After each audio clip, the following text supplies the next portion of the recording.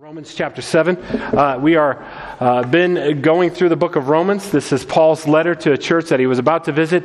We're calling it the Gospel according to Paul because this is what Paul is doing. He is just in a very systematic way speaking to Jews and Gentiles who have come together as one family, though they don't necessarily like each other. They don't come from the same culture. But Paul is reminding them of what God has done in the gospel to rescue those who were far off, the Gentiles, and to rescue those who were near, the Jews, all by grace through faith in the Lord Jesus Christ. This is the gospel according to Paul. And we are about halfway through it this morning as we go. But it's important for us to maybe even just summarize the first 6 chapters of where we've been in this, because I think this will set up chapter 7 very well.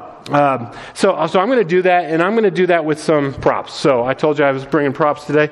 I've got an illustration here that is not original with me. I didn't come up with this. I saw this about 15 years ago, and it just helped me tremendously understand just some of the dynamics of the gospel, understand the past, present, and future tense of the gospel. So let's just do some summary of what Paul has covered here. In chapter 1, Paul reminds us that God, he reminds us that God is the creator of all things. He's a God of all peoples. And so with that, I want to just represent God. I realize this is just an illustration, so it's a terrible view of God. But nevertheless, I want you to see God here. I'm going to put a theta. That's what we would do in Greek class, shorthand for theos, for God. I also like to put a triangle, because that reminds me that God is triune, 3 in 1. So we've got God here.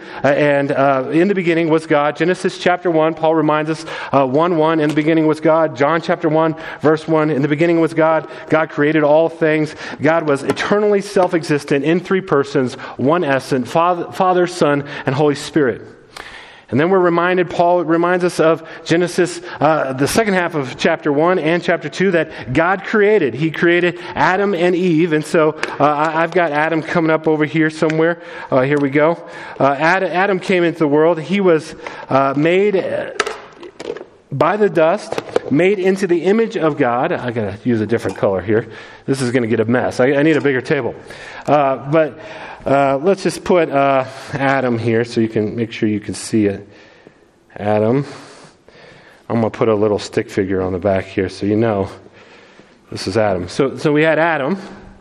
And Adam was created in God's image, created just by the sheer grace and mercy and love of God to enjoy the creation, to live with God in creation, to be in relationship with Him. And God said, this is all for you. You can have all of this creation. You're meant to work it and take care of it. You're meant to exercise dominion as I have dominion over the whole universe. You are to bear my image. There's just one rule, Adam. There's just one rule. There's one tree. You can have all the trees, all of the other trees. There's just one tree. It's the tree of the garden in the center of the garden of knowledge and evil, and you cannot eat that tree. Okay, so there's how we don't know how long that went on, but the text seems to indicate it didn't go very long before Adam said, I think I want to break that rule. And him and Eve, they listened to the serpent, they ate of the tree, and the Bible says, and Paul reminds us, in that moment,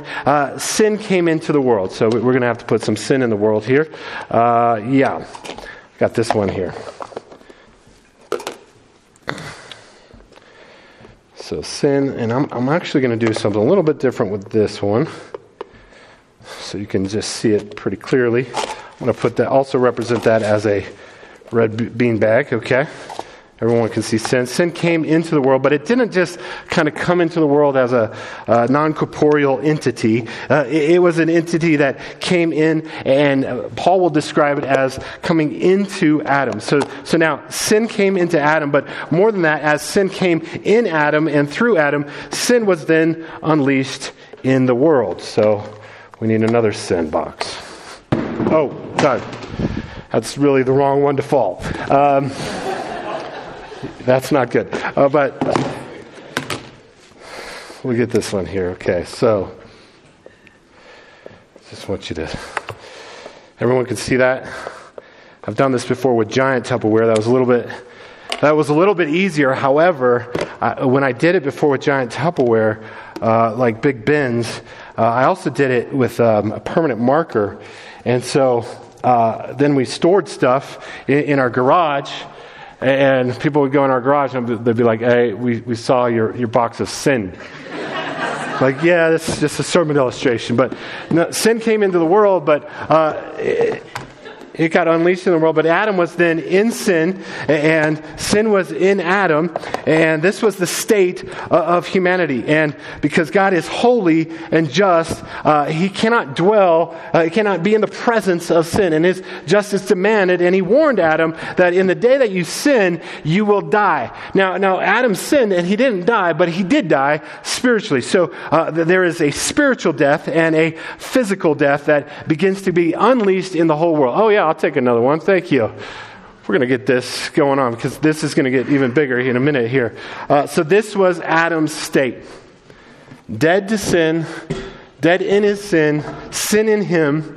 And then Paul reminds us in Romans chapter 5 that Adam actually represented all of us. I believe it was in verse 14 where Paul says, in Adam we all sinned, past tense. So when Adam sinned, as our federal head, we sinned. So that brings all of humanity, but more importantly, that brings you into the story here. Oh, I need purple for that one. All right. So this could represent Aaron or whatever, but really it's just you came into the world, and look how cute you were when you did that. But you didn't come into the world like Adam came into the world. You didn't come just neutral. You didn't come just, hey, I'm ready to be in relationship with God. Paul reminds us, because Adam was our head, that when we were born, we weren't born spiritually neutral. We were born with what we saw a few weeks ago, original sin. And the Bible says that sin was in us from birth, and that we were in Adam. And we already know Adam was in sin. And so this was our spiritual state apart from God. So you can, if you look real close, you can see yourself in there. And if you look past yourself, you can see the sin in there.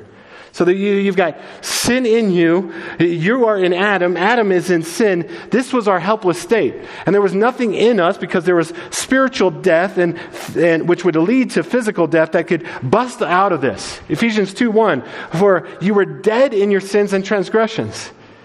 And you had no ability in and of yourselves to make your way out of this, to clean yourself up, or for the Gentiles to follow their conscience and follow the light of creation, for the Jews to take the law and say, we're going to do this perfectly. You couldn't.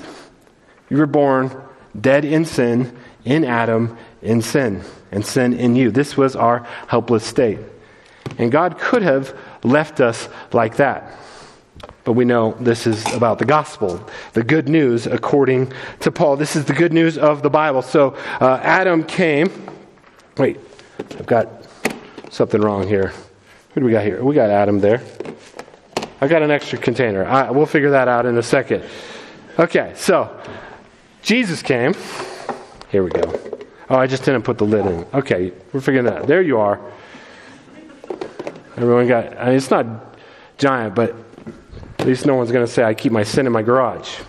So eventually, Galatians says that at just the right time, to fulfill all the promises, before the creation of the world, God had a plan. He actually knew this is what would be unleashed on the world. He wasn't scrambling when they took from the garden, the tree in the garden. He knew from before the creation of the world that he would go on a rescue mission for sinners. He would bring dead people back to life, both physically and spiritually. And so he came from heaven in glory. He took on a second nature. He is truly man and truly God. And Jesus came from heaven to earth. So I'm just going to put a cross here. I'm going to put Jesus here. So Jesus came, but he was without sin. And Hebrews tells us that because he was truly man and truly God, he had all of our limitations. He had all of our temptations. All the things that you struggle with, he faced those things, and yet he was without sin. He lived in perfect obedience to his Father. He lived in perfect obedience to the law. He always loved his Father with all his heart, soul, mind, and strength. He always loved his neighbor as himself. And yet he came to die. He came to ultimately take on that which we deserve, because God is just and the justifier of those who believe him. He came and he went to the cross. And on the cross, he did what's called a double imputation. He came and he busted in on the cross to break us out of sin and to break sin out of us and to take that on himself on the cross. And as he paid for our penalty, the second imputation happened. His righteousness came to us. 2 Corinthians 5:21. He became sin who knew no sin, that we might become the righteousness of God. And at the end of that, those hours, 6 hours on the cross, on that Good Friday, he said, "It is finished." And in that moment, he busted open the doorways to heaven, and he made this dynamic totally changed. So the Bible tells us that when Christ came, Colossians chapter 1, verse 13, he transferred us from the domain of darkness and brought us into the kingdom of the Son he loves. So here you are.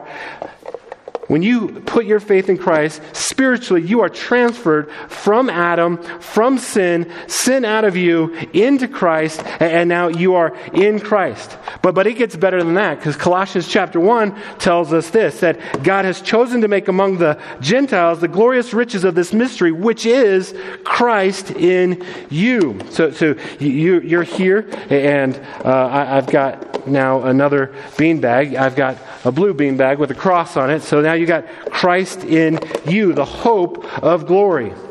But the gospel is even better than that. So you're starting to see yourself here, but the gospel is even better than that, because Colossians 3:3 says this, "For you died, and your life is now hidden with Christ in God." And this is, by grace through faith, your new spiritual state. Again, you can kind of see yourself in there. But instead of sin, and instead of sin in you, you have to see God. Of course, this is just an illustration. It's also putting forth some ancient heresies. But there is God, there is the Son, and you are in the Son, and the Son is in you, and this is your life. And this is what Paul has been going at for the last few chapters in chapter 5 and 6. These are the benefits of your justification. This is true of you if you are in Christ. You are in God, and Christ is in you, and you have had your sin taken out of you, and you are out of sin. This is true of you. And so the encouragement over the last couple weeks has been simply to live like who you are. So Rick came up a few weeks ago, and he said, you have union with Christ. There's a picture of union with Christ. Therefore, be who you are. Live that out. Last week, Jesse preached on the second half of chapter 6. He says, you're no longer a slave to sin. You are owned by Christ. And so be who you are. Work out of your identity in that. And so what Paul has meant to do in the last several weeks is to encourage you, to remind you of this is actually your state. You were like this in Adam, in sin, and sin in you, but this is who you are. Now the problem with that is two things.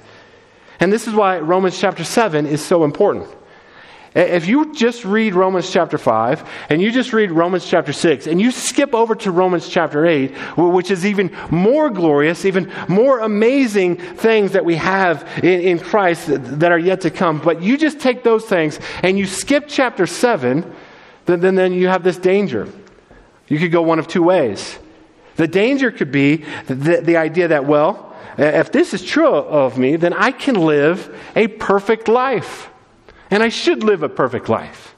There's a perfectionism that can come out of that. And in fact, some people believe this. They think, well, if this is true, therefore I must be living a perfect life. I know someone once told me, I haven't sinned since 1997. I was like, well, you just did right there. So, because the theology of it was, well, clearly this is what's true, so therefore I haven't sinned. So there's a perfectionism, but maybe as you've seen the heights of this glory, and then you've been just living your life, thinking your thoughts, doing your things, there is a disconnect between this and your reality. There can be a defeatism that can kind of creep in.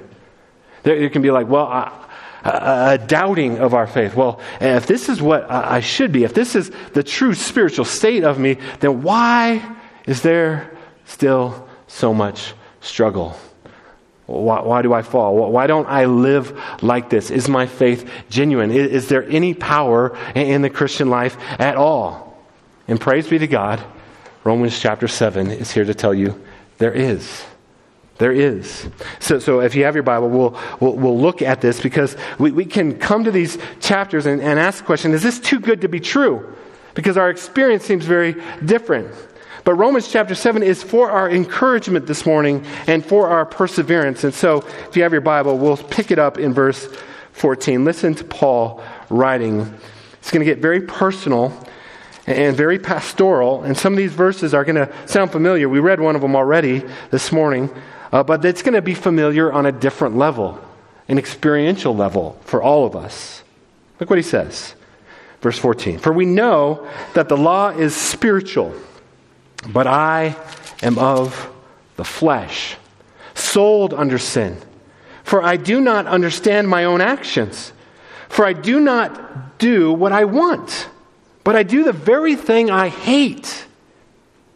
Now, if I do what I do not want, I agree with the law that it is good. So now it is no longer I who do it, but sin that dwells within me. For I know that nothing good dwells in me, that is in my flesh, for I have the desire to do what is right, but not the ability to carry it out. For I do not do the good I want, but the evil I do not want is what I keep on doing. Now, if I do what I do not want, it is no longer I who do it, but sin that dwells within me.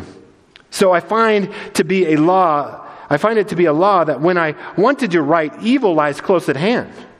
For I delight in the law of God in my inner being, but I see in my members another law waging war against the law of my mind and making me captive to the law of sin that dwells in my members. Verse 24.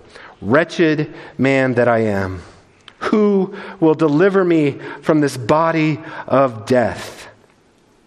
Thanks be to God through Jesus Christ our Lord. So then, I myself serve the law of God with my mind, but with my flesh I serve the law of sin.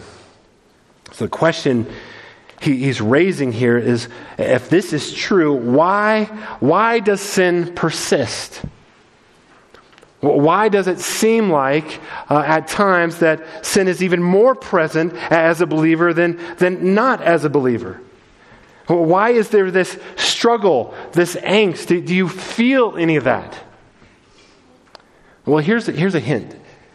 If you feel that, I think what Paul is saying is there's some evidence of genuine faith in you. If you come to this and you say, well, I believe the gospel and I'm really not that bad and it doesn't really matter, I'm good, I feel no conviction, I feel none of that, then you're in a very, very dangerous spot this morning. The Apostle Paul is in angst. He's tormented. Look what he says, verse 15. I do the very thing I hate. Verse 19. I keep doing evil. Verse 24. He says, wretched man that I am, who will deliver me from this body of death? You sense a deep frustration, a deep disappointment. Why do I keep sinning? Why do I have just those thoughts that come into my mind? Why do I keep putting those things in front of me? Or why do I keep telling things that aren't true out of my insecurities? Why is my heart full of greed and jealousy? Or why do these things persist? Do you ever feel that? And does it feel tiresome to you at all? I mean, if it doesn't for you, we can wrap this up. I'll just go home and try to apply this myself. Do you ever feel that? It's like, why? Man, how long?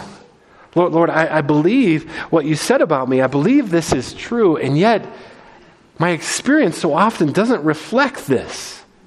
Why is that, Lord? And it's tiresome. You see, what Paul is feeling. In fact, some scholars come to this passage, and it's such a radical departure from chapter 5 and 6 and into 8 that they think that somehow Paul is unbeknownst to us, without telling us, now going back in time and telling us of his life before he became a Christian.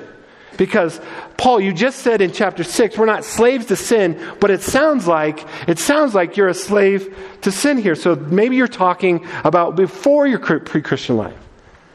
Now, I'm going to show why I don't believe that's true, both in this text from Paul and elsewhere, but also from our own experience, right? Like, just because we came to faith doesn't mean that the struggle has gone away. Just because we come to faith doesn't mean that there isn't just this indwelling sin. So what is going on here? I think Paul wants us in Romans chapter 7 to have a clear view of three things: our spiritual status, our ongoing struggle, and most importantly of all, he wants us to have a clear view of our Savior. So let's look at our spiritual status. Paul is talking about something that's going on here. He's talking about what really became a formula that was central to the Reformation. Martin Luther said this, and when you debated theologically in the 16th century, you debated in Latin. And so he came up with this formula. It is this: simul justus et peccator. Simul justus et peccator. Any Latin students in here? Okay, simul, you can maybe figure out, simultaneous. So at the same time, et tu brute, and you, and. So justice, justice, righteousness. So here's the formula Luther pointed out, and he gets a lot of it from Romans 7. We are at the same time just and righteous as we are peccator, sinners. Same time, saint and sinner. Same time, righteous before God and sinner. Simul justus et peccator. This is huge for us to understand. In fact, I'm not a tattoo guy, but I have a friend, a pastor in Boulder. He's got the tattoo. If I get one tattoo, this would be the tattoo. He got it here. Simul justus et peccator. And you can see on the upper half, he is redeemed. He is in his kingly robes. He is reigning with Christ. And then in the lower half, sinner, he is dead. He's got the sword through his head. And this is the tension we live in. So here's why this is important. What Paul has been describing, what this describes, is one aspect of our salvation.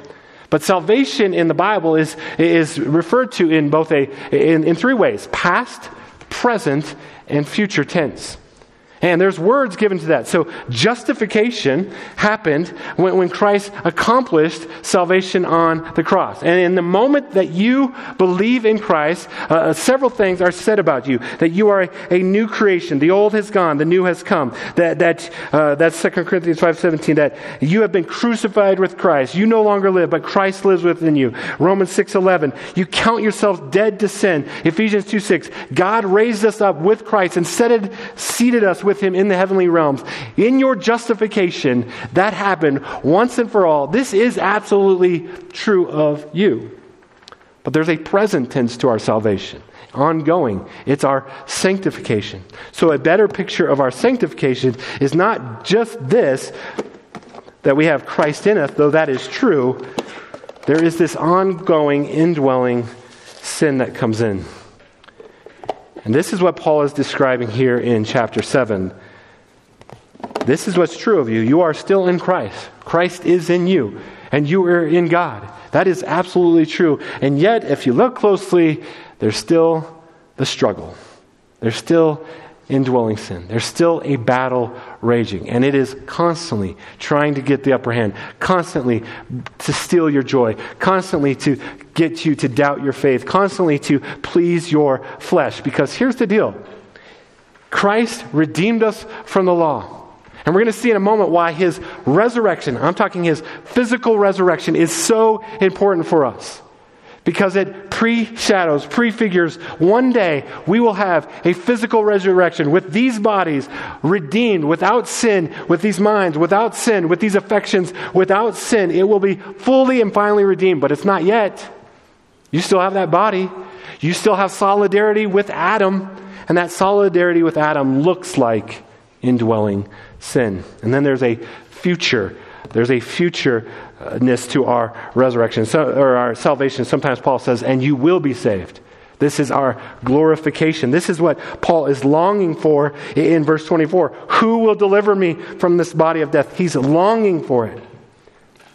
But right now we are in this justification period, this indwelling sin, this battle. You see a little bit of it in chapter 8, verse 23. He says, the whole creation groans inwardly as we wait eagerly for adoption as sin. We're longing for it to come. So this is our spiritual status. We still have indwelling sin. We're already saved, but not yet there. So Paul wants us to have a clear view of what is actually going on here. Next, he wants us to have a clear view of the struggle. The struggle is real, but this chapter is here to encourage you, don't lose heart. One, you're not alone. The Apostle Paul struggled. He hates the things that he does. He wants to do the things that are right, and he knows they're right, but he finds himself in thought, word, and deed still struggling. He hasn't yet arrived, he said in Philippians chapter 3. There is a struggle. The other reason why I think this is true of Paul as a Christian and not pre-Christian is because Paul tells us what his pre-Christian life was like in Philippians chapter 3. There was no struggle. He thought he was awesome. He was like, man, as to righteousness under the law, I was blameless. And he was blind as a bat. But now that he has Christ, now that he has the righteousness of Christ, he sees the indwelling sin and he hates it. And he hates the struggle, but he's encouraging you and me to press on. Like none of us in this room have arrived. None of us in this room have not, in thought, word, and deed, stumbled and fell. We're struggling. We press on. Don't give up. Don't give up. John Newton, who was the slave trader, converted to Christ, wrote many hymns, wrote the most famous hymn of all time, Amazing Grace. He says this. He says, I am not yet what I ought to be. I am not yet what I want to be. I am not yet what I hope to be. But by the cross of Christ, I am not what I was. You are not what you were. And yet, you are not yet what you want to be. You are not yet what you hope to be. But the cross tells us one day, you will be there. On Thanksgiving, after the turkey coma wore off, we turned on the TV and pulled up the Bourne movie. The first one. Is it just called Bourne? Bourne Identity? I don't know. Thank you. Yeah, I watched it with you. So we're watching that. And so Jason Bourne, it starts off, he's floating in the ocean. The fishermen pull him out. It's got some bullets in its back. Wake him up. He has amnesia. He doesn't know who he is. And he can't figure out. He doesn't know why he was in the water with bullets in his back. Has no idea. He just begins to discover that he has some special skills. He knows all these languages. And he's in these scenarios where people are coming after him. And he can do things and evade things and notice things and fight in certain ways. That he's like, who am I? Who am I? Who am I? And eventually he discovers that he's an assassin. And he doesn't like it. But it's so ingrained in him, it's so just second nature to him that it's hard for him to walk away from that life, to live a different life. I think this is a view of our lives in Christ. We've spent so much time in the flesh, so much time just in these patterns that they are the natural things. And so it's a struggle. It takes effort. It takes a determination to pursue holiness. Nobody drifts toward holiness. We drift to who we were and not who we are. And so Paul is saying, get a clear view of the struggle. Fight. It's a race to be run. Don't give up. Pursue holiness. Everything is at stake. It will matter forever and ever. And so thirdly, what Paul wants us to see in Romans chapter 7 is get a clear view of your Savior. Verse 24 again, wretched man that I am, who will deliver me from this body of death? This is not so much a cry of despair, but a cry of longing, a cry of one day when Christ will come, or we will go to him, and he will establish once and for all. He will deliver us from this body of death. And so he gives us the answer. Verse 25, who will deliver me? Jesus will. Verse 25, thanks be to God through Jesus Christ our Lord. Thanks be to God. So then I myself serve the law of God with my mind, but with my flesh I serve the law of sin. The battle goes on, but a day is coming. Christ has accomplished salvation. He is working salvation in us. We'll see that in chapter 8 by his Spirit. And a day is coming where he will once and for all deliver us from this body of death. And you will have full and complete freedom in Christ. You will have this body redeemed. You'll have this mind redeemed. You'll have your affections redeemed in Christ. So, Christian, look at your Savior. I think there's two results in this room from coming to Romans 7. And I think what Paul wants to do is, first he wants to afflict the comfortable. Did you see Paul's struggle? Do you see his angst? Do you see his despair? He's modeling for us a battle, a war to be waged with sin. If you have no angst, if you have no despair, if you have no fight in you, it may be because you're not really a believer at all. Because if you're a believer, we'll see next week, you have the Spirit of God and the Spirit hates sin. Do you hate sin like Paul hates sin? Do you long to be free from sin like Paul longs to be free from sin? If that's not your description this morning, then the best thing you can do right now is repent of your self-righteousness. Repent of your belief that you're good enough. And repent and ask God, convict me of my sin. I want to hate the things that you hate and love the things that you love. And so work in me. So he wants to afflict the comfortable in this morning. We should never be comfortable with sin.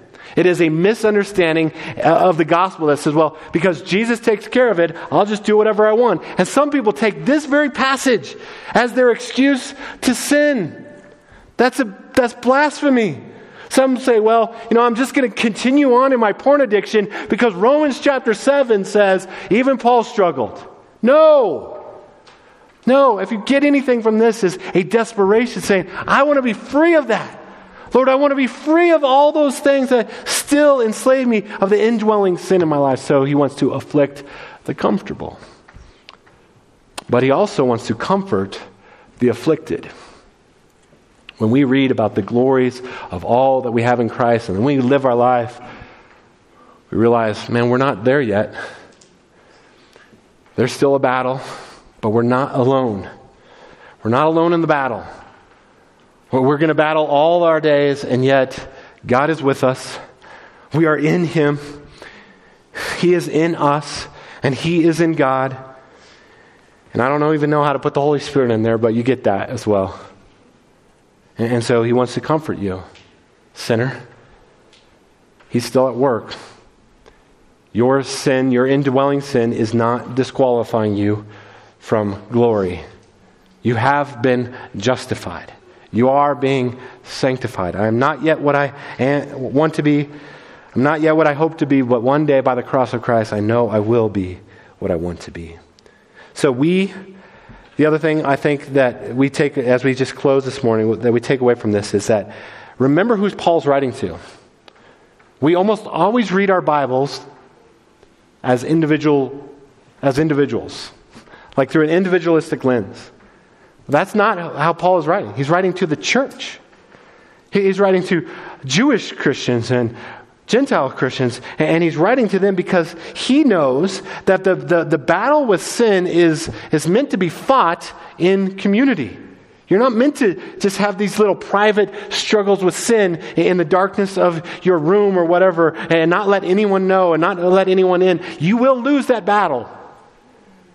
But the greatest weapon we have, apart from the Holy Spirit himself convicting us of sin, is in this room right now.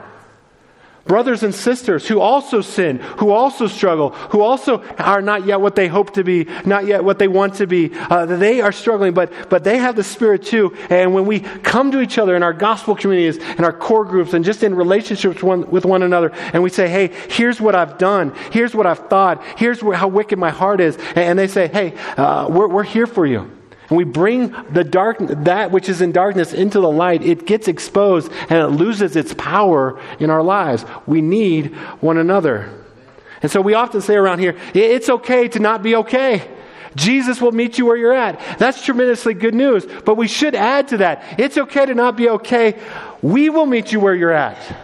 There should be zero shock factor when any of us confess any of our sins. Right? You're like, well, some sins, that's going to be worse. No, there should be zero shock factor because we know we're in process. We need one another. Man, it's evidence of grace when people are willing to just be honest and real and say, here's how I struggle. Here's how I stumble and I hate it. Will you help me with this? And now we can hold each other up. Man, do not miss that. This is why it's important to know the people in your church. It's important to be in community. Church is not your individualistic experience between you and Jesus. It's all of us together. So there should be no shock factor. Our hope is built on nothing less than Jesus' blood and righteousness. So let's get a clear view of our spiritual status. Let's get a clear view of our struggle that will continue on. And let's get a clear view of our Savior. Amen? Let me pray for us. Father, thank you for your word to us this morning. Lord, all of us still struggle in thought, word, and deed. I pray, Father, that you would comfort the afflicted, afflict the comfortable this morning, so that we might turn our hope and our attention and our lives to you. God, give us a clear view of Jesus this week. Lord, let us encourage one another this week. Let us pray for one another this week. Lord, we also want to pray, Father, for our missions partners, for the Edwards this morning in Ireland, as they too are in process and yet want to display Jesus in Ireland. I pray for your indwelling spirit and power in them to make much of Jesus. Lord, we give you this in your name. Amen.